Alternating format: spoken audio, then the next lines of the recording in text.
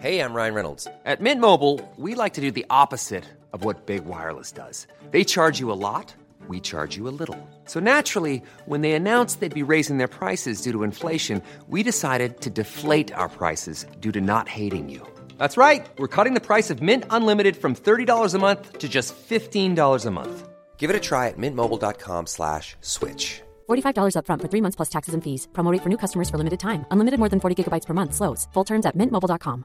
Planning for your next trip? Elevate your travel style with Quince. Quince has all the jet-setting essentials you'll want for your next getaway, like European linen, premium luggage options, buttery soft Italian leather bags, and so much more. And it's all priced at 50 to 80% less than similar brands. Plus, Quince only works with factories that use safe and ethical manufacturing practices. Pack your bags with high-quality essentials you'll be wearing for vacations to come with Quince. Go to quince.com/trip for free shipping and 365-day returns.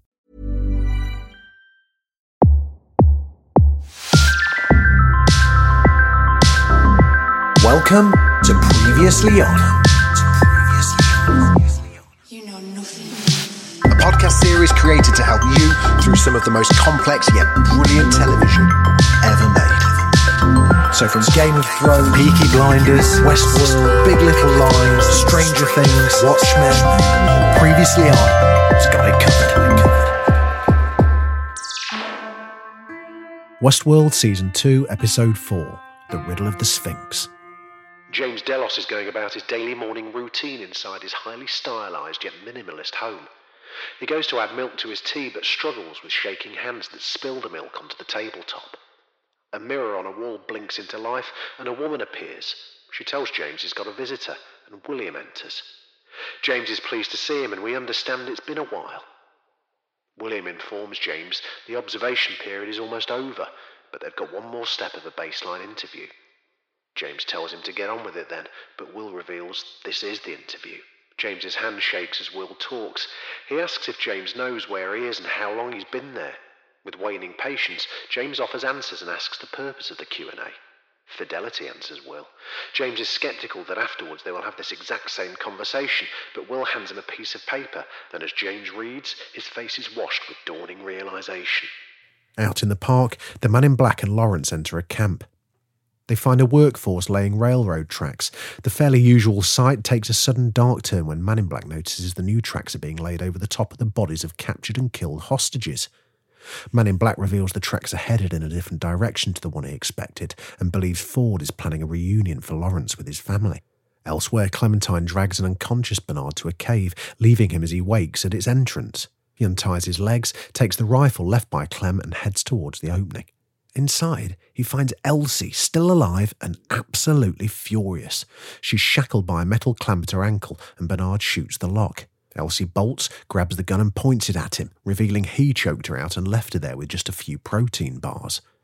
Bernard claims it was Ford who made him do it, then reveals the current state of chaos in the park with the hosts having gone rogue. He pleads and begins to shake, managing to convince her that he's a host himself. She's understandably shocked at the revelation and, needing to understand what's wrong with him, puts him out. In a flashback, Bernard recalls visions from the lab where drones collected DNA. A tired Bernard wakes and Elsie reveals he needs cortical fluid if he's to last much longer. She turns to leave, but he calls her back. He makes her understand that until Delos Corp gets what it needs from the park, nobody's coming to the rescue. Suddenly Bernard remembers he's been to the cave before. There's a facility here, he tells Elsie. Back inside, he finds a hidden door and the pair enter a secret lab very similar to the one he and Charlotte Hale found refuge in a couple of episodes ago. Technicians lie dead inside the lab, killed in brutal fashion. A surviving drone host approaches and Elsie kills it. Bernard tells her he thinks the drones were watching the guests, then begins to malfunction. Elsie questions if Ford is controlling him now and is told Ford is dead. She begins to work quickly on the malfunctioning Bernard. At a Ghost Nation camp, we see a number of guests and Delos personnel are prisoners, including Ashley and Emily. He tells her the Ghost Nation are only killing hosts, not humans, and that a rescue operation will get her out of there. However, she reveals she's not looking to get out of there. Man in Black and Lawrence have arrived back in Lawrence's old home village. The place is deserted. They take a seat outside the local bar and a man emerges to take their order of whiskey. He returns and pours the drinks with scared, shaking hands as the pair are suddenly surrounded and outgunned. Craddock, last seen being betrayed by Dolores, then freed by Teddy at the fort, holds a shotgun to the man in black's neck before he can respond. Man in Black and Lawrence are led to a church where inside the pews are taken by terrified host hostages, including Lawrence's wife and daughter. Craddock demands his men are given food and ammo for their journey and asks to speak to a village elder to broker the deal. An elderly chap steps forward and is instantly gunned down by Craddock, who declares there'll be no deals at all. He orders the captives to give up their stash of weapons and supplies. Lawrence whispers to Man in Black that as soon as he gets that info, they're all dead anyway. He then tells Man in Black that the stash is in an unmarked grave and draws up a plan to fight back and escape. With the info on board, the Man in Black stands and reveals the stash location to Craddock as part of the deal. He tells Craddock he knows something and can lead him to the place called Glory. We're back in the home of James Delos. He's dancing like nobody's watching when he catches himself in a mirror and stops to observe his own face. William arrives and the pair run through the same conversation they'd had previously word for word. We cut to James's scepticism. Will hands him the paper and we see it's a script of their conversation. James is truly astounded. I take it I didn't recover, he asks. Afraid not, answers Will, who reveals it's been 7 years since James Delos passed away. James excitedly tells Will to let him out into the real world again to see his wife, but hears that that's out of the question. He's told his wife's died of a stroke. He asks about his daughter and granddaughter and hears that they're fine. Will says James can't leave yet as they need further observation. James begins to glitch and Will says he'll come back tomorrow. As he leaves, we see James's home is simply a room inside a lab. Will greenlights the order to have James terminated and the room fills with flames. Back in the village of the damned, Craddock is happy with the stash that they've found, particularly the whiskey. The shaky bartender spills a little, so Craddock torments him by placing a filled shot glass on the back of the scared man's hand and having him walk. He manages it without spilling a drop, so Craddock shoots him anyway. Back with the Ghost Nation, and the captives are being led through the night. In their native language, Emily asks where they're going and is cryptically told he will decide. They stop before a menacing-looking warrior called Akachita. Remember him from the meeting with Logan? The captives are forced to their knees, but Emily manages to slip her binds, grab a flaming torch, drop a warrior and leg it into the night. Another warrior holds a knife to Ashley's throat before he can react. Akachita whispers in his ear, "You only live as long as the last person who remembers you." Back in the lab, Bernard sits up after being repaired by Elsie. She's looking at data she doesn't recognise, but Bernard says he's seen this sort of encryption before, in Peter Abernathy's head, hiding something much bigger.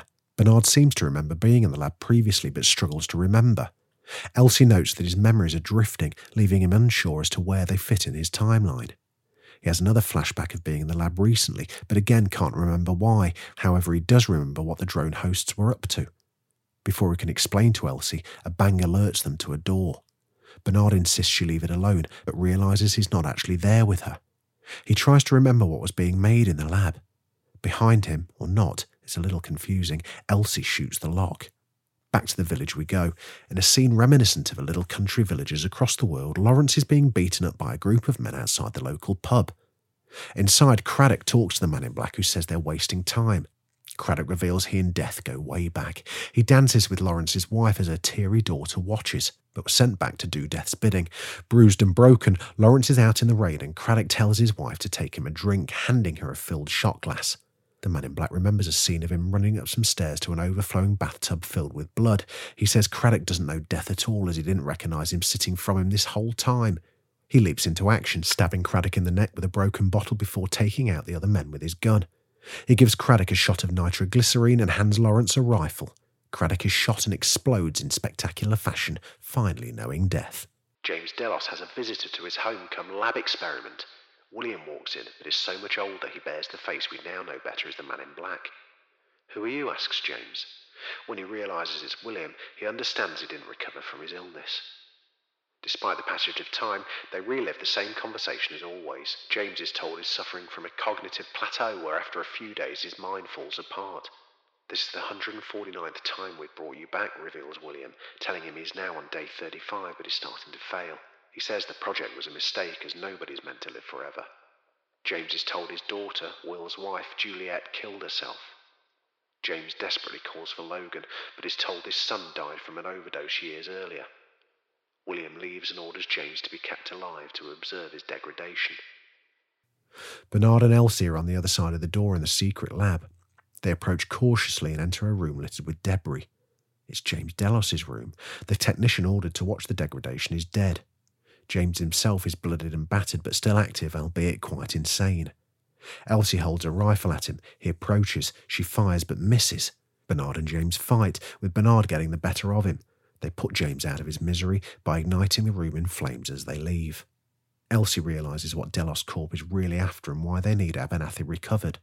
Bernard remembers why Ford previously sent him to the lab to print a control unit for another human, but cannot remember who.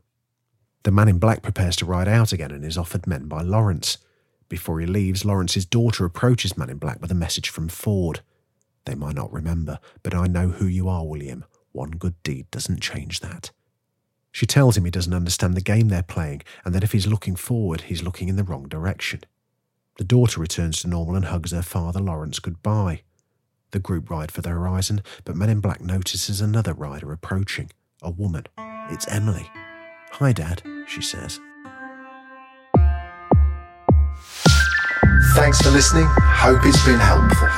Previously on is presented by Jamie East and is a Daft Doris production. Listen, if you've enjoyed this, I would love it if you subscribed. We've got loads more shows where this came from, and we'd love you to join us for them.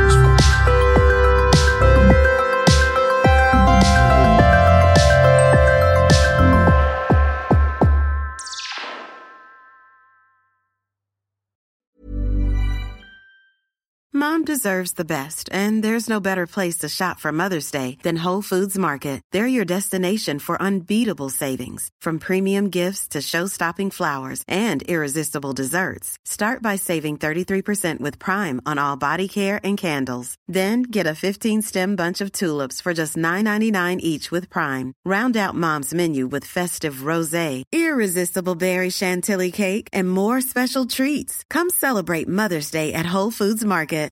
Hi, I'm Daniel, founder of Pretty Litter. Cats and cat owners deserve better than any old-fashioned litter. That's why I teamed up with scientists and veterinarians to create Pretty Litter. Its innovative crystal formula has superior odor control and weighs up to 80% less than clay litter.